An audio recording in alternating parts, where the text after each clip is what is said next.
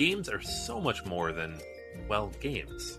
They're complex, engaging, exciting artifacts that play a significant role in society, education, and beyond. That's why we founded Board Game Academics earlier this year. As a group of tabletop gamers and academic professionals, our mission is to combine research and gaming in novel ways that benefit academia and the tabletop industry. We're doing this by focusing on the historical, cultural, and systemic exploration of games as they relate to complex themes like race, gender, nationality, ability, sexuality, and class. To present and celebrate the work of the researchers who have submitted their papers to Board Game Academics, we are holding an inaugural conference on August 2nd. If you're attending Gen Con Trade Day, join us at 2 p.m. on August 2nd. If you're not, registration is now open for the virtual conference taking place on the same day. Register today and discover the exciting, creative, and thoughtful approaches to gaming that are encouraging meaningful discourse between researchers, teachers, and gamers. Use the discount code PODCAST on our website, boardgameacademics.com, when registering to receive the student rate. Again, that discount code is PODCAST, www.boardgameacademics.com. We look forward to seeing you there.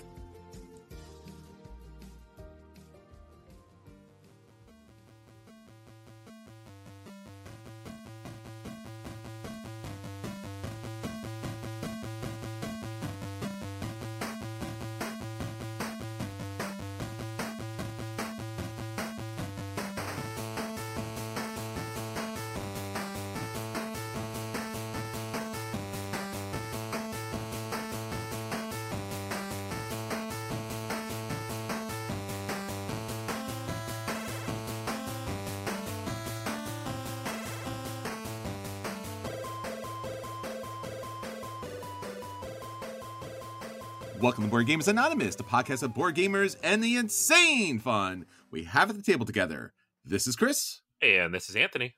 And this is episode 433, Last 10 Kennerspiel winners. We'd like to thank all our Patreon backers for helping us bring you a brand new episode. All right, friends, we are back. And once again, we are taking a look back at the last 10. It's been 10 years for us, and we're looking at the latest and greatest over the last 10 years. And for this episode, it's the Kennerspiel, the Connoisseur Awards, for those games that are just a little bit heavier outside the mainstream of the Spiel des Jahres. Yeah, these are the games that maybe not are fully in line with our tastes, but we're well aware that we skew much heavier than the average gamer. This is the Spiel des Jahres committee trying to recognize, hey, there are bigger, heavier games out there that don't necessarily get recognition in our primary award. And this is us trying to give that recognition. Absolutely. And Anthony, I don't know if you saw that, but there was recently an article on, I guess it was Dicebreaker, where somebody was actually, in fact, complaining about the Spiel des Jahres award, and it doesn't deserve to be the largest award. So clearly they were listening to our last episode and they scoffed. They scoffed at us, Anthony. Yeah, this bothers me when people get like this, because this is how everybody is about everything in the world. It's like my perspective and my world. Everything that I see is the way things are. Why don't people agree with my perspective? True. And that's why the world is broken. So stop it. Stop doing that. I like the Spiel des Jahres because it's that one award that I feel like looks at all the games and says, like, here's what actual real people would be playing if they walked into just a regular store and bought a game off the shelf. Here's the ones we think they should be playing. The argument here being, the stuff that has staying power. And I would argue, like, it has staying power with us, the really hardcore gamers. There aren't that many of us. But there really aren't that many of us. The few, the brave, the ones that collect all the games.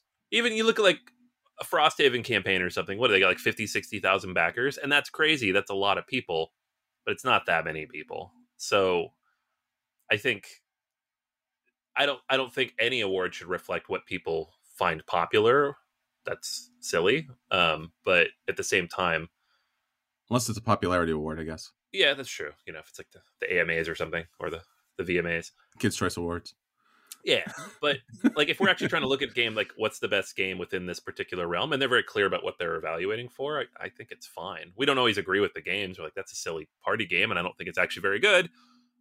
But that's a different conversation than saying that the award itself is not relevant. I think the thing that we're always looking for from board games is an internal consistency throughout, right? Does the rule book, does it make sense? Does it play out as it should? And if so, then we are happy. We are willing to suspend our disbelief to enjoy the game that we're playing.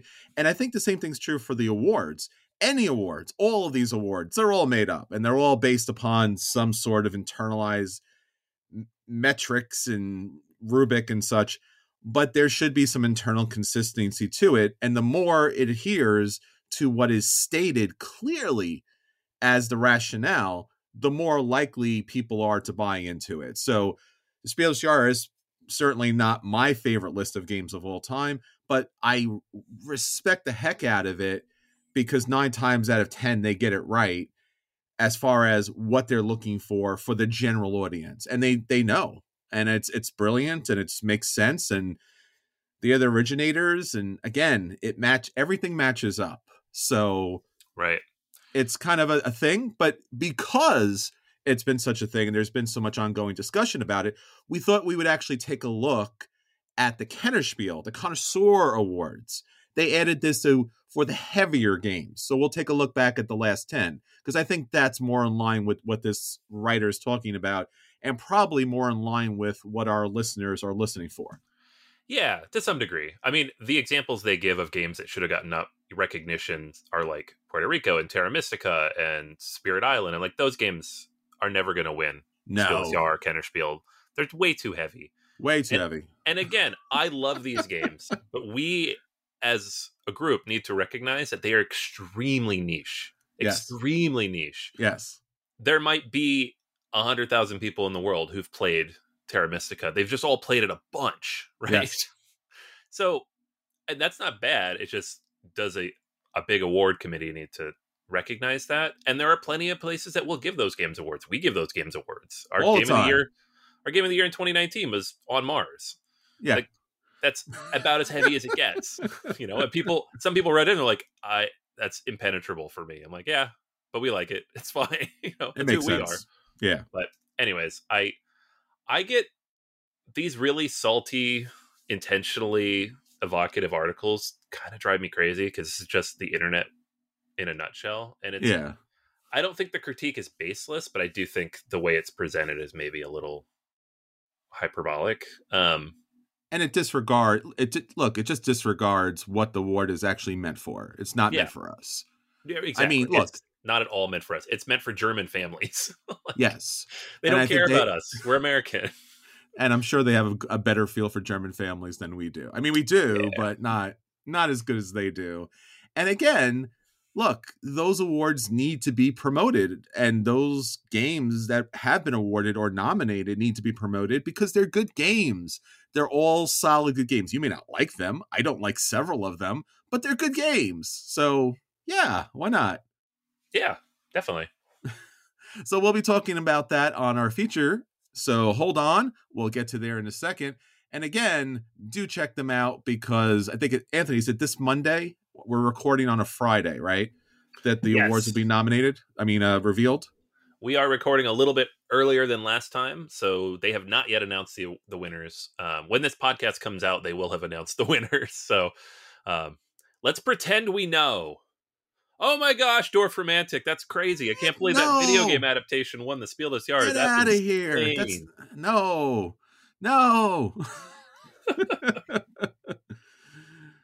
All right. Well, let's see if future Anthony is right about this. So probably not. I'm always wrong about this award. The only time I was ever right was Code Names, because I'm like, obviously that will win. But then every other year, I'm like, I don't know.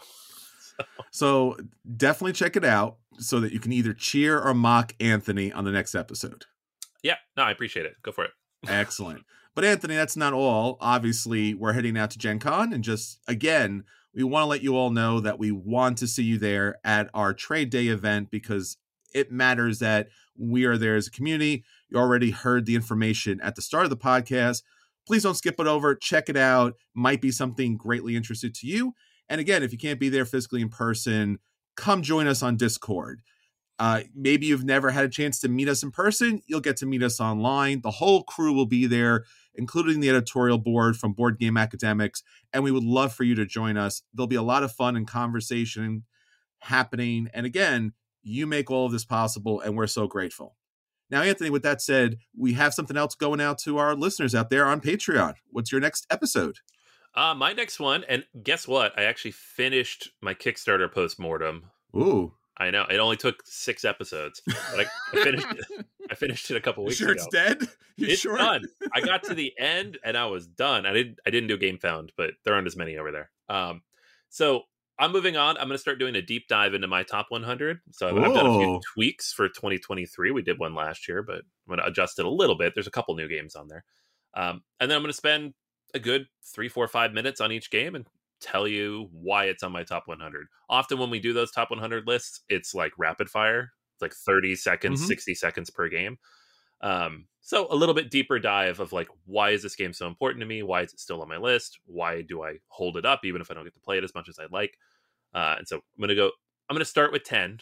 We'll see how long that goes and might adjust in the future to either more or less, depending on how much I want to talk.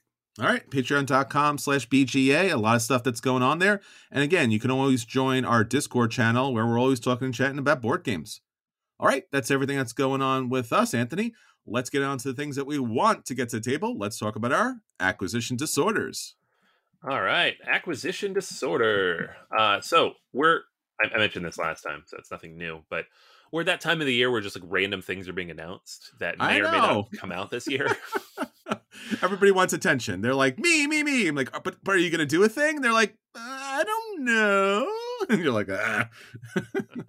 And then every game I look up, can I buy this? And it's like, no, Kickstarter. I'm like, or no, Essen. I'm like, come on, stupid Essen.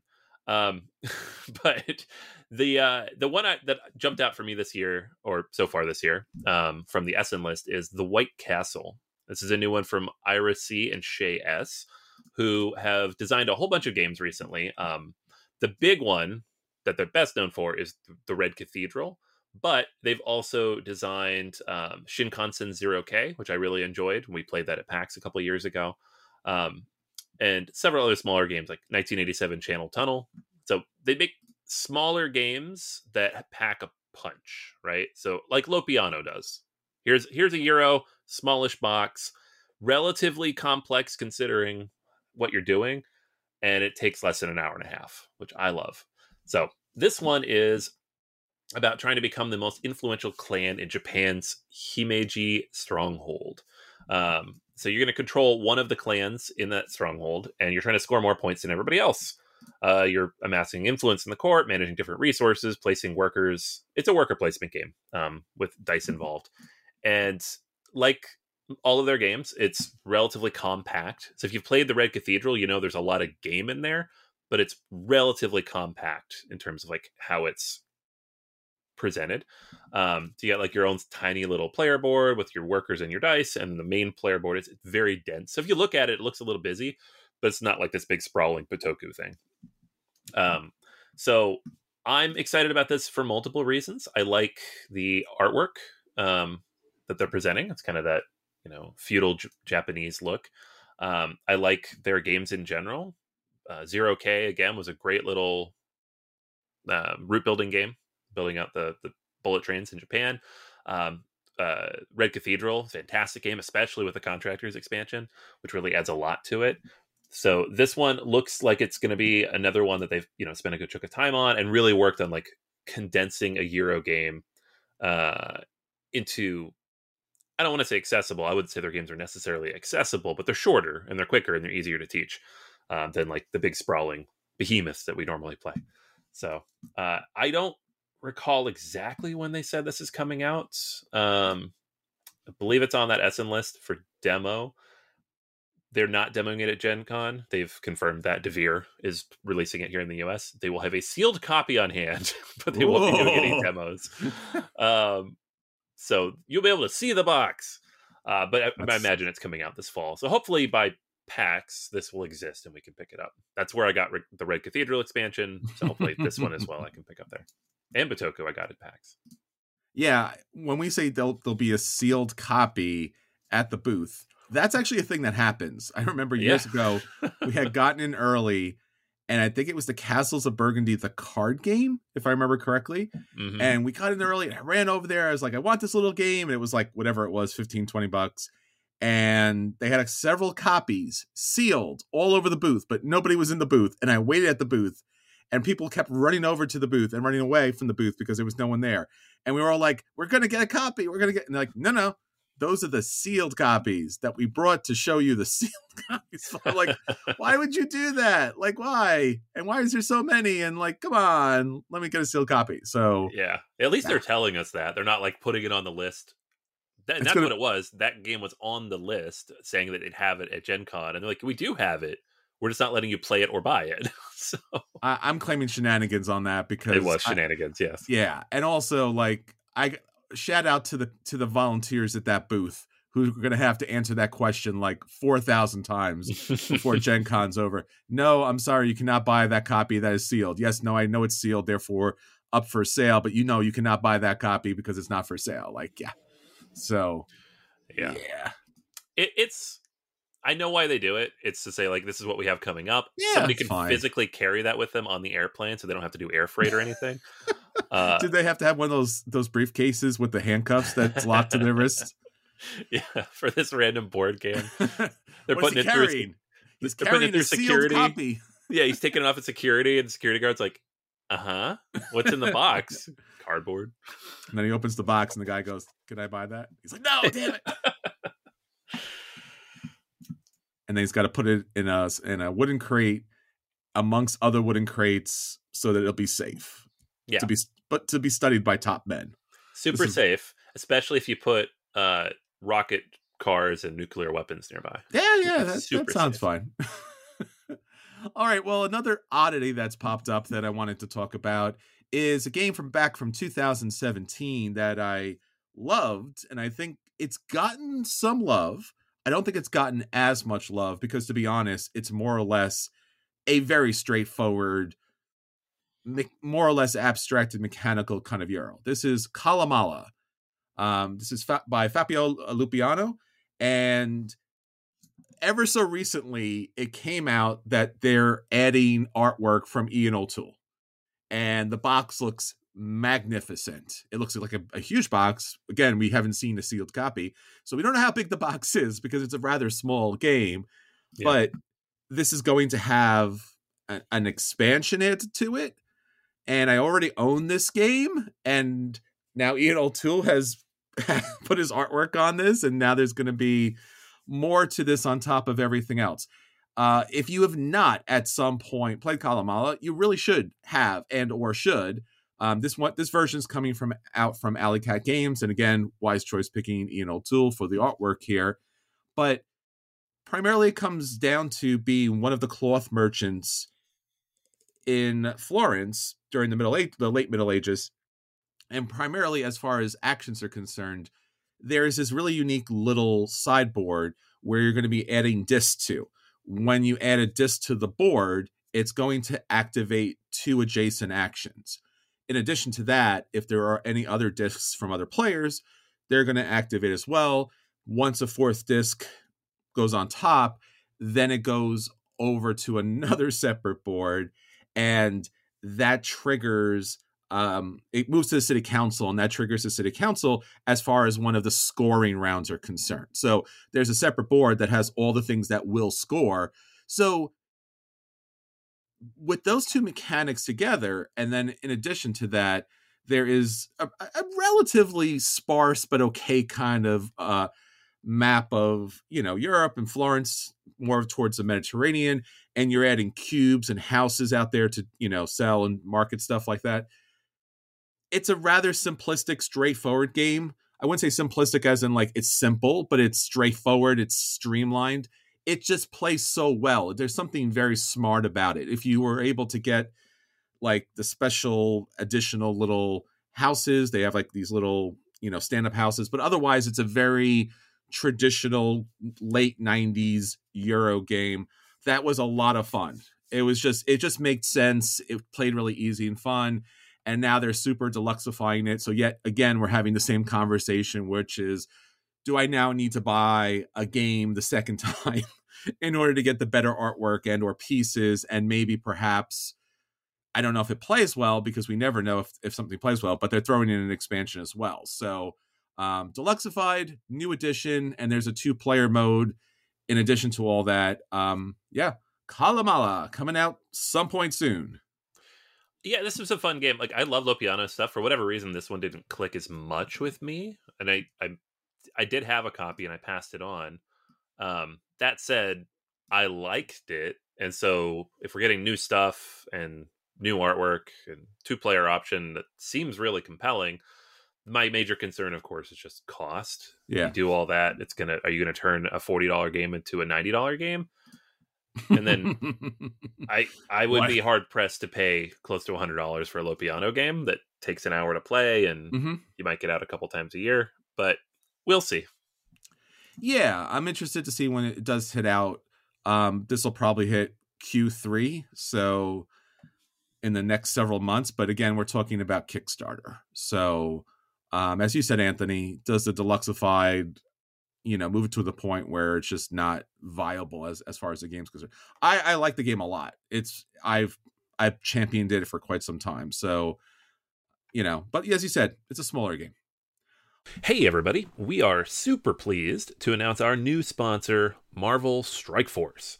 Marvel Strike Force is a mobile squad RPG that allows you to battle with your favorite team of superheroes and supervillains in a fight to save the universe against threats like Doctor Doom and Apocalypse.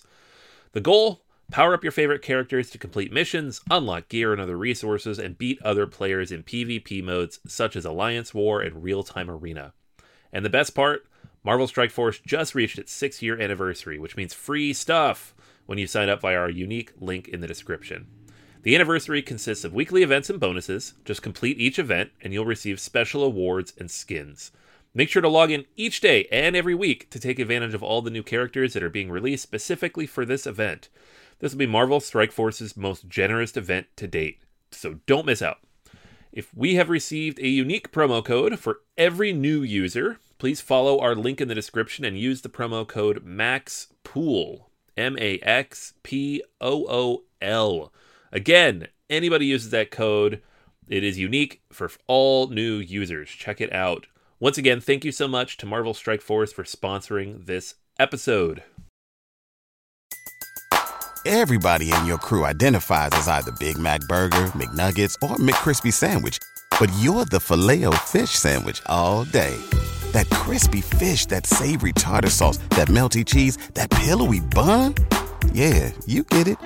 Every time. And if you love the Filet-O-Fish, right now you can catch 2 of the classics you love for just $6. Limited time only. Price and participation may vary. Cannot be combined with any other offer. Single item at regular price. Ba-da-ba-ba-ba. All right.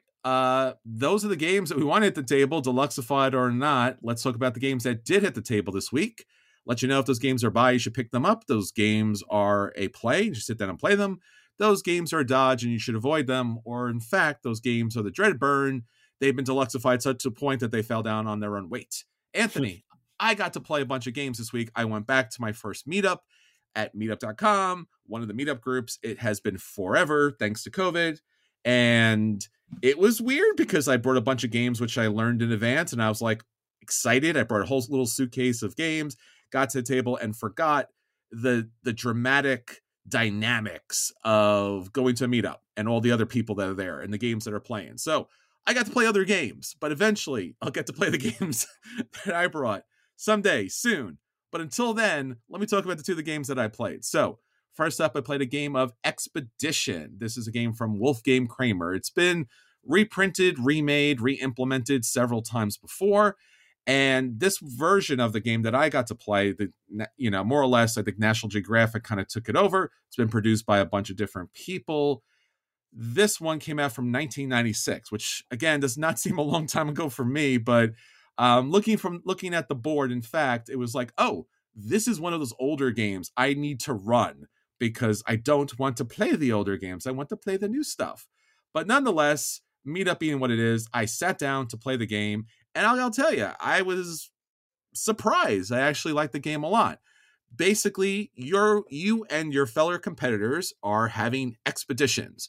At the start of the game, you are given several cards that, highlight a certain place or relic in the world, along with some flavor text. This copy was in German, could not read the flavor text. Don't worry about it. It's not needed. The point is, find on the map where they are. You have a hand of cards. You are trying to reach those spots. A couple of them you have to make public with these little discs. This is how way back old this game is. It has little plastic discs, and you're like, wow, this is really, really bad. But again, it's not deluxified and not $100, so sure, it's fine. So you place those discs out, which lets everyone know where to kind of not let you go, and that happens a lot in the game. There are 3 types of expedition marked by 3 different colors, yellow, blue, and red. And on your turn, you're going to add a little plastic arrow from one area to another. And then if somebody, including yourself, has that expedition, you'll be able to claim it as complete. There are also neutral expeditions that are just out there. And again, if you're able to get there, you get that one added to your kind of scoring point. Throughout the game, you're adding arrows. Now, you could take that one color and run with it.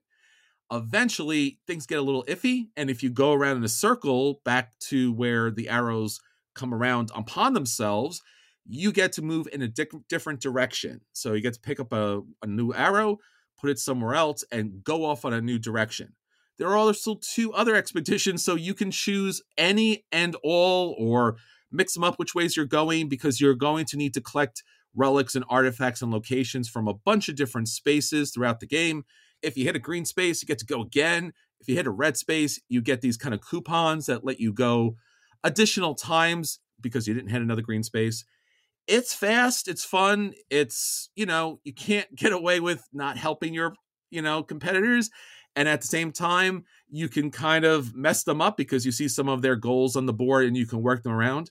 It's a very simple game. It's a very straightforward game. It didn't take much time to explain it, maybe like 5 minutes at tops. And that's Expedition. It gets a solid play for me. This may be one of those games where it's been reprinted several times, doesn't need a deluxified edition to get to the table. It's just a lot of fun. Cool. Old games are fun. Yep. Doesn't happen very often, but it's always fun. It's true. It's like, oh, there is games that are fun that were more than 20 years old. And wow, it doesn't sound like a long time. I guess it is. All right. I got to play a game, Anthony, that I know you got to play. I've talked about this a couple times. I've only up to this point played it on Board Game Arena, but I got to play it in person a couple of times. This is Earth. Earth, Anthony. It's Earth. You know Earth. It is Earth. What game are we talking about? Earth. I think it's Earth. I think the game is Earth. It's another game. So Earth is, I guess, somewhat of the new hotness. It was there to kind of take out terraforming Mars. So Mars has a competitor. It turns out it's Earth. Huh? I don't know. There's a joke in there somewhere. I don't know. So this is a game of tableau building. And throughout the game, you are taking one of 4 actions. And when you take an action, it allows everyone else at the table to take a secondary action.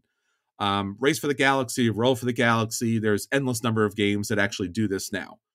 When you take the action, you get to do a thing. And most of the things are about building plants and soils that can sustain life. So this is all about the plants and some about the animals, so to speak, but mostly about the earth and the ground that are growing up. You also get to activate cards of that particular color. And then in your tableau, they activate in a certain sequence, and then they give you their own benefit. So based upon where you place the cards in this 4x4 tableau, you can kind of build a little really cute engine to fully add a lot of points. In addition to that, there's a main board that has certain objectives that will score you points throughout the game. So you want to get there first because those are the most points. And again, just like terraforming Mars, there's a lot of symbology in this game. It's not terrible, but there is a lot of symbology in this game. So you are building up the growth, which is these little pieces with the little toppers, and they all look like little kind of extended mushrooms. And you're also adding green cubes because to designate growth. So you have growth and you have plants that are growing up there. And throughout the game, you are building in order to score the most points possible because it is a Euro game. Points are on the cards, points are on the little green cubes, points are on the growth. And at the end of the game, you add up all of those points, including the main goals, and you have a winner. This is a good game. I played this several times online. I've now played it in person. I was kind of worried that all the little towering growth would fall down and topple all over the place. It is a little much because you do have to keep an eye on your tableau. You have to keep an eye on all the symbology of the cards that you're playing it from your hand. And you do have to keep an eye on all of the bonus goals, plus everyone else has their own tableaus at the same time. Once you build up, or once someone builds up all of their cards in their tableau, the 16 cards, the game comes to an end, score the points, and you have your victor. I like the game. It's a solid play for me. I don't know why it doesn't move up to a buy. This seems like kind of like one of those games that would be a buy. And I think it probably would have been if it came out before Terraforming Mars. I think, and I hate to say this because I love myself a tableau builder. I mean, more than anything, more than any other mechanic in a game, I love a tableau builder. I don't know if I'm just a little burnt out, or maybe this one's just a little too dry. I don't know. But either way, Earth is a good game, and you should try it because it's a lot of fun to play. So don't dodge it. Sit down and play it. Enjoy it. Yeah, I think I gave it a play too. And I had a similar reaction where I'm like, everything about this seems like something I should like. What is it about it that's not quite clicking for me? And like, if I think back to my review, I think a big part of it was just, it is the tableau mechanics. It is the whole giant pile of cards. And it also is just their solution for giant pile of cards is letting you draw like an endless number of cards. Ungodly number of cards. So at certain points, I've had hands of like 30 or 40 cards, which, you know, most of those cards you're not going to use, and you know that, but it's just like cumbersome. It feels messy. Like, It feels like the game could have used some further editing and revision. Which, I mean, to be fair, Terraforming Mars feels like that too. Oh, yeah. Well, and again, part of that mechanic is you want to build up cards in your hand because one of the scoring mechanics is composting your cards. So the more cards you can discard from your hand, the more points you get. I mean, that's kind of a mechanic. But as you said, it is a lot of cards. And I think maybe, in fact, because they're not dramatic events in the card deck, that it's almost like a little too bland. And I mean that in a respectful way, because it's really interesting. It's terraforming. That's what it is. It's about soil and plants, and I'm sure there's some scientific logic into it as well, more so than Terraforming Mars, but it's not dramatic enough or thematic enough that it's just like, oh, I'm going to throw an asteroid, or I'm putting a city down or something. Which, I mean, it's a funny thing because I feel like those cards in other games are the things that we point at and say, well, that's not balanced, right? Yes. Like, you drew that card and I drew this boring one-cost event. Yeah. Whereas Earth kind of manages that by keeping the cards within the same ballpark as each other. But then when you're playing, you're like, well, none of these are very fun. So, yes. We're not happy about anything. You can't make us happy. That's the episode. Game designers. It's impossible to make a tableau game that doesn't make us a little grumpy. How about that? It's Existential Freedom, the episode. So sorry, folks. We're working through it. All right. Well, those are the games at the table this week. Do check them out. Whether they're young or old, they're a lot of fun to get to the table. All right, Anthony, let's get on to our feature review. So our feature review this week, we are talking about The Last 10. Last week, we talked about The Last 10, the Spiel des Jahres games, the German game awards that typically just blow up big, support the games that they nominate and win, and they're typically pretty good to very good games, despite what some people might say. So this week's episode, Anthony, we are talking about the Kennerspiel, or the Kennerspiel des Jahres, the connoisseur games, the expert games. I don't know necessarily if we would say these are expert games for us because we run a little heavy, a little crunchy, but the Kenner can be translated as connoisseur or expert. So they are their level of expert. So we're going to look at the last 10, Anthony. Yeah. And honestly, there aren't that many more than 10. Like, this award only started in 2011. Honorable mentions. I would imagine to some degree in response to people saying the games were getting too light. Yes. So I don't know if that's true, but it seems like it. Yeah. So honorable mentions, 2011, Seven Wonders. Wonderful. Good start. Love that a lot. And I guess if we want to talk about the nominated ones, Lancaster, also a great game by Matthias Kramer, and Strasbourg by Stefan Feld. Great games. 2012, the winner was Village, and the nominated was K2 and Targi. And then there was also Recommended that year, which is Friday, Hawaii, and Ora Labor, which I would recommend as the top for 2012. Yeah. I mean, there's your heavier games. Yes. That's what you're looking for, people. There they are. All right, so let's get to the last 10. Starting off, we had 2013. The Palaces of Carrera was a nominee, as well as Bruges. I should also mention the recommended because they're there, Terra Mystica and Zulkin the Mayan Calendar. But Anthony, the winner was Legends of Andor. I dig that game. I have not played that game. I'm about to say, like, I don't think I've ever gotten you to play this. I don't know that you necessarily like it either, but it is to adventure games, kind of what Gloomhaven was to like the dungeon crawl, for me at least, where it took the core mechanic that I found boring, which was just like moving around a map and rolling dice, and added a tweak to it that made it much more interesting, right? You have the time mechanic, which requires you to plan out your actions and min-max what you're able to do on the board. And some people that hate that, and I understand why, because they just want to wander around and explore things. But I don't feel like those are even games to me.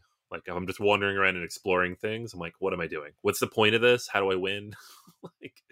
Andor gives you, it restricts you enough that it feels like there's something going on around it. So I always enjoyed these. Yeah, I still haven't played that game. Like you said, it's probably more your bag than mine.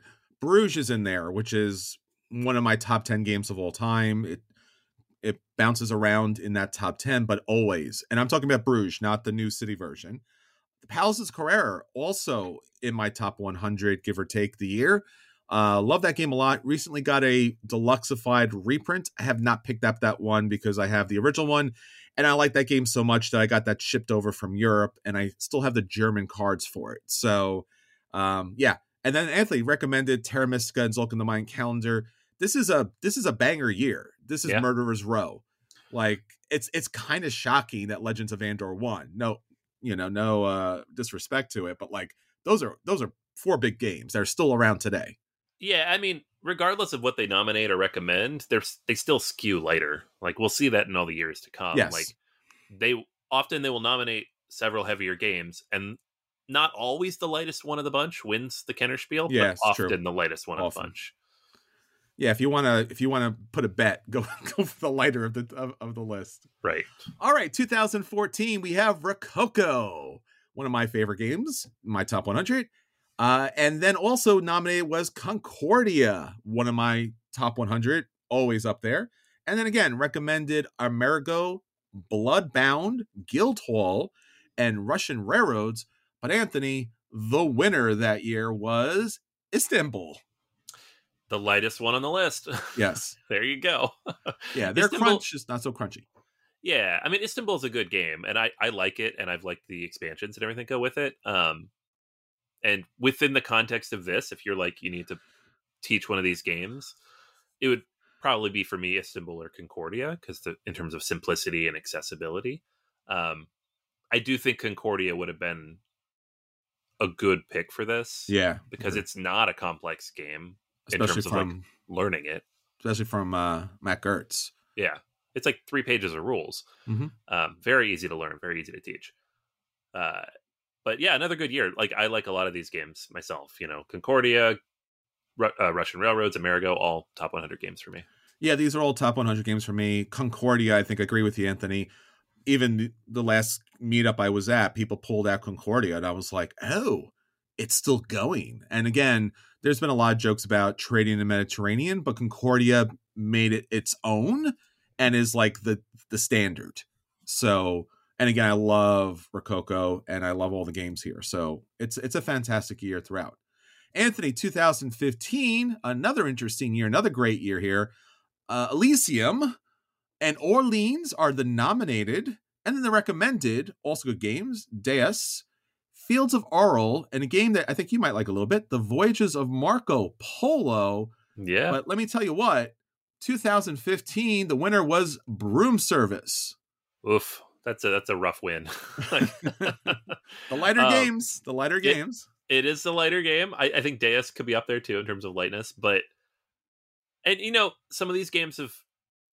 No, I think most of these have held up through the test of time. Broom Service is not a game you see around very much at all, and Orleans is just it's an all timer along with Voyages and Marco Polo and Fields of Arle in terms of like big long 2-player Euros. It's obviously super niche, but sure, it's still a popular game. I played Broom Service. I like it. I think it's a clever experience. I had fun with it. I don't think, in terms of like what I would bring to a game night, it definitely is down the list. Yeah, and again, you probably many of us played Witch's Brew, which was implemented for this one. Again, all these games at one point or another were definitely my top 100, especially way back when. Orleans is a favorite of mine. Elysium, I liked it so much, I picked up the card mat for this. I think we played at Daniel's a long time back. And yeah, they're all, I mean, the Voyages of Marco Polo is a brilliant game. So no surprises there. But again, since they do skew lighter, that's the way that they are tend to thinking. But again, I appreciate that they even nominate them because they're great games. Yeah. 2016, we are talking about the nominated games here, Time Stories. And also Pandemic Legacy Season 1. This is super interesting that both these games are these legacy games and in this nominated category. And then you go to the recommended, and we're talking some Euro games here. Seven Wonders Duel, Blood Rage, and Mombasa. Again, the great mechanic games of, I think, still to this day. I mean, Mombasa's mechanics are fantastic, Blood Rage, and Seven Wonders Duel. I mean, that trio right there, I don't think that there are many better years as far as mechanics are concerned that are better than that. 2016 was a huge year. Huge year. And it's funny, like, I remember when these ones came out, we talked about it quite at length on the podcast, because that was the year of Pandemic Legacy. That was the year when we're like, oh, this can be done at scale and it can be very good. Yeah. But then Time Stories had also come out that year. And super innovative. Like, this one's flying under the radar because of Pandemic Legacy. People are missing out on this one. Blood Rage hit, and it was just like the first, I'm not going to say the first Kickstarter that was like a blow up success, but like one of the first. Yes. Like, wow, look at this thing.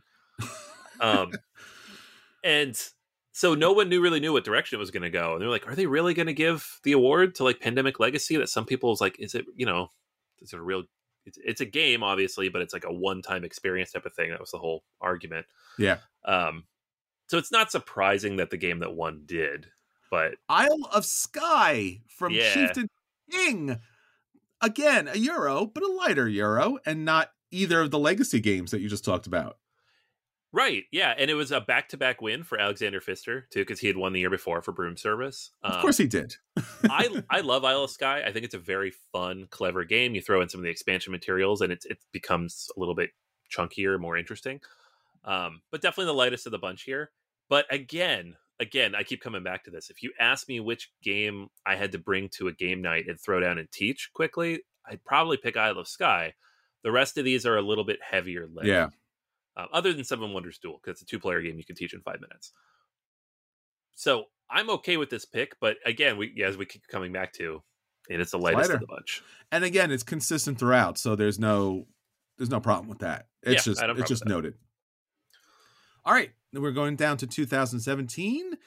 The nominated ones are Raiders of the North Sea and Terraforming Mars. That was surprising that year that I got there. Yeah. And then the recommended ones were Captain Sonar, interesting game. The Big Book of Madness, also interesting.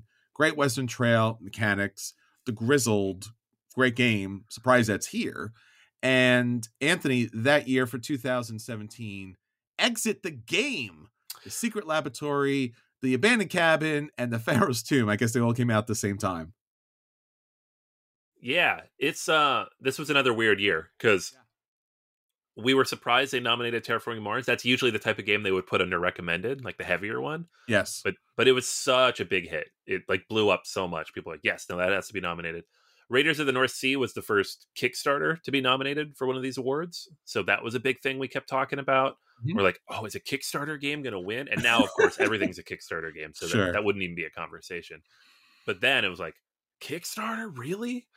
And then that was also the time like these exit, unlock, all those types of games, the escape room type games were blowing up. Like Yeah. 2017, they were everywhere. There was like 5 different versions of them that all came out together. So when Exit got nominated, we're like, well, that makes sense.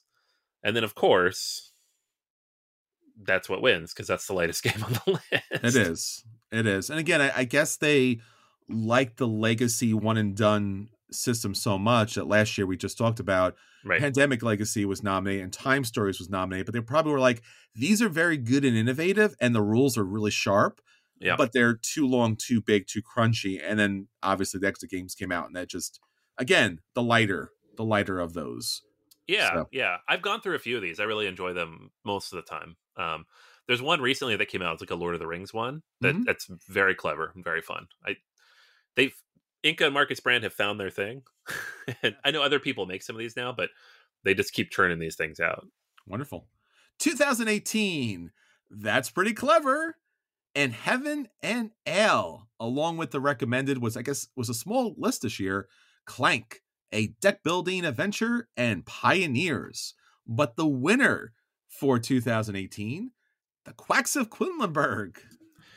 Yeah, this one, not the latest one. No, we've broken our own thing. No. Yeah, this was again, we talked about this last week, the year that Wolfgang Warsch was nominated for 3 awards. Yes. So he had to win one. This is the one he won for. Gonshon Clever is a roll and write.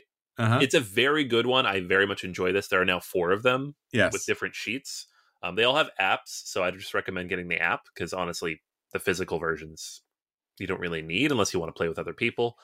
But Quacks of Quedlinburg has stood up, right? Heaven and Ale is a very good game, and I enjoy it. I'm glad it was nominated. But the Quacks of Quedlinburg is like the perfect Kennerspiel nominee. Like weight-wise, accessibility-wise, teachability, it's perfect.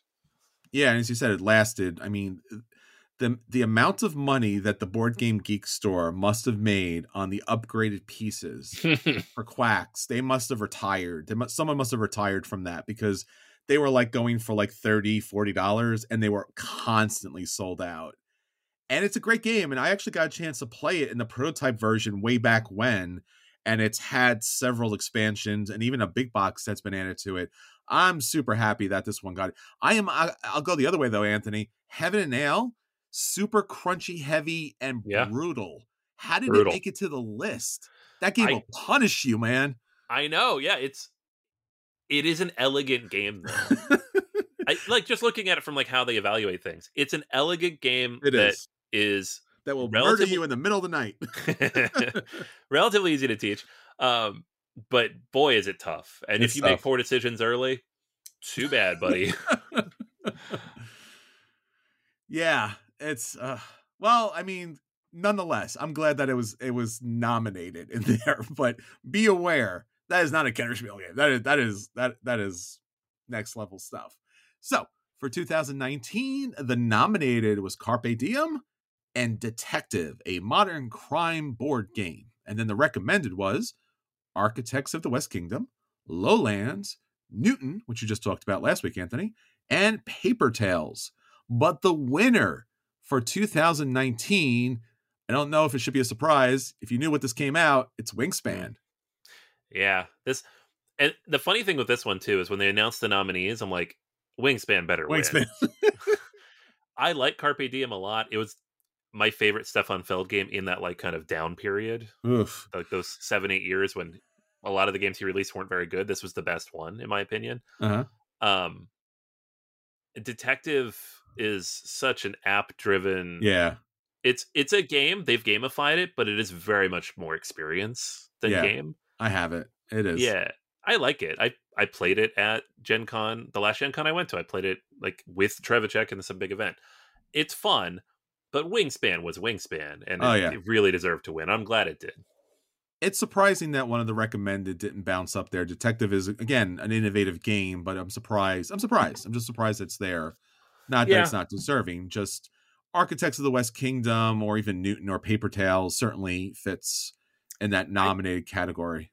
I guess, yeah. The recommended list, I don't think was very strong that year, though. Like, no, I talked about Newton last week. It's still a play for me, even with all the upgrades. Architects is probably the best of those 4 games, and it's still not great until you get the expansion materials in there, because the game doesn't.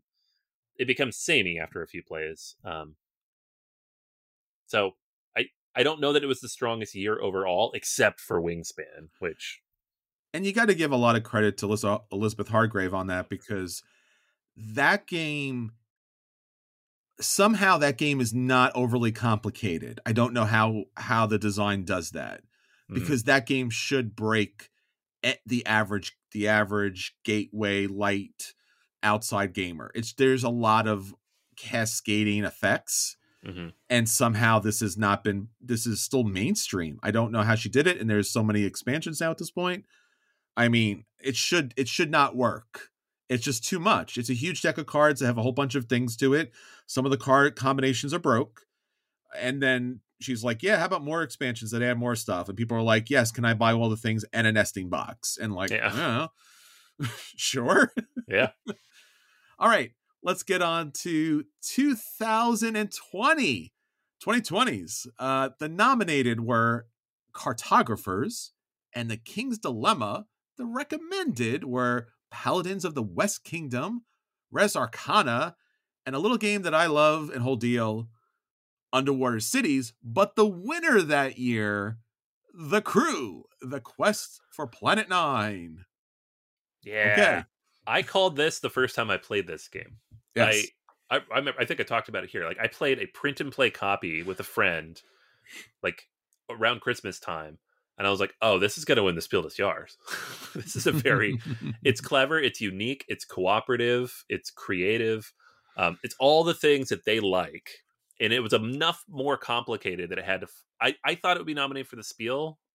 But I guess it was just a little too complicated, so they had to put it on Kennerspiel. Sure. And then you look at the rest of the nominees. Like, Cartographers, it's great, and it's a clever spin on the flip and write, because you get to draw instead, and there is player interaction, which is something most flip and writes, roll and writes don't have.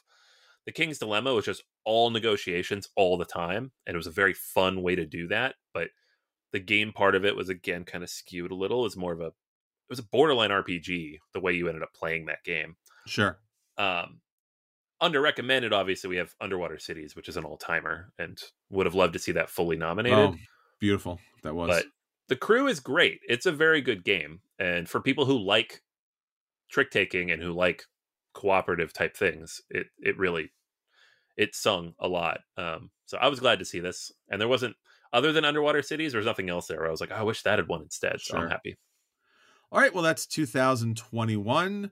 The nominated were Fantasy Realms, Lost Ruins of Arnak, and then the recommended were Aeon's End, Barrage, Gloomhaven, Jaws of the Lion, Rift Force, but the winner for that year, for 2021, Paleo. What a weird one. That's a weird one. Yeah, and maybe we don't have enough distance yet. It was only a couple years ago, but Paleo, I feel like it came out and people were like, this is interesting, and I haven't heard anything about it since. Nope, not a word. Haven't played it, haven't seen it. Yeah, no, I still haven't played it either. I've never seen it anywhere. And like Lost Ruins of Arnak was a smash hit. Oh, huge. Fantasy Realms has multiple versions now. Other companies have ripped it off. Yes. Clever little game. Aeon's End is a weird one because that's an older game, but I guess it just got to Germany at that point. Mm-hmm. So I don't know. I think Lost Ruins probably should have won that year, but sure. Paleo, I can't say anything about it either way. I haven't played it, so I don't know. Yeah, neither have I. I mean, Gloomhaven, Jaws the Lion, I thought might have had a shot at that.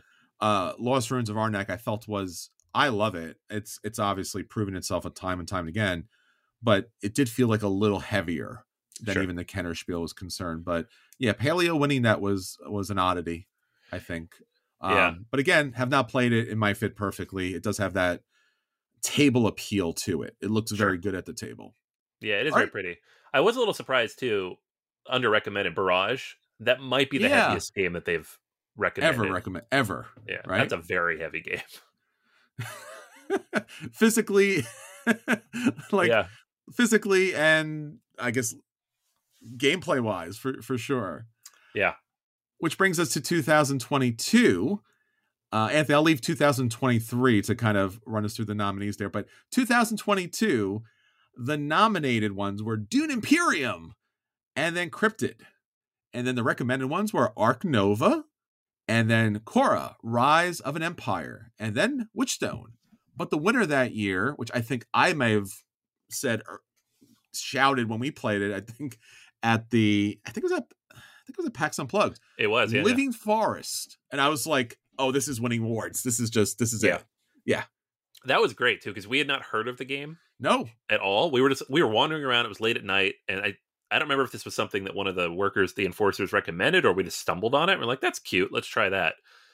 And we played it. And we're like, oh, that's really clever, and it has this cool mechanism interchange, and it's pretty, and the rules actually aren't that great, so I'm a little surprised. But it just, it had everything that felt like a Spiel type of game. It certainly did, and it made it just. I remember seeing it at the table and just like the colors, the gameplay, everything kind of fit really well. It always had a chance of being a little too heavy for the general audience because, as we've seen, that the games are on the lighter side of it. But nonetheless, it just felt right. It had all the mechanics we had played before in so many other games, and yet at the same time, done. So Anthony, that brings us to 2023. Again, it gets mentioned after, I think, the Spiel des Jahres and I think the Kennerspiel. I think this is like usually the last one. They space them out. They don't give them all. Well, no, the Kennerspiel gets announced in June, so we already know the winner of that. Yeah. And then I think it was, I don't remember off the top of my head which game. Kennerspiel and then Kenner. Yeah. But the Spiel and the Kenner come out the same day. So those will both be announced on the 17th. Separate. Okay. So we have we have a little bit different. We have Planet Unknown, Iki, which we talked about before, and Challengers. What a weird list. Planet Unknown is like a big sprawling things on a map type of game. It's very Western. I don't want to say Western. That's a weird thing to say, but like it's just like of the era of Kickstarter kind of a thing, right? Mm-hmm. Iki, that game is brilliant. It's brilliant, but it's also like 7 years old, and I know it just now got to Germany, but it's like weird for me to see it nominated here because I'm like, that game's been out forever. I've played it a bunch. So, and then Challengers is like, is that even really a game? Depending on who you ask. I've not played it, but I've heard that critique of it, to say the least. Yeah, I mean, there's plenty of games that are activities that are not games that are whatever that are lots of fun. So I'm not saying it's not fun. I haven't played it either. But I've heard the same kind of critique. It's a weird one. It's more party tournament style. Yeah, it's a deck management game type of thing. It's a deck management game, and you're playing against each other and tournament style. So yeah, and again, it's got that kind of smash up thing where there's just different kind of factions that can play against each other. So I've not played it. I'm sure we'll probably get it played since it was been nominated. We'll probably play it at Gen Con at some point because it's a thing. So, well, there you go. The last 10 plus of the Kennerspiel, the connoisseur, the heavy games that we love to get to the table on the lighter side, but still consistent throughout. Great games. Should check them out if you haven't already. Pick them up, play them at the table, and enjoy them. All right, until next time, this is Chris. And this is Anthony. And we'll save you all a seat at the table. Take care, everyone. Bye. See ya.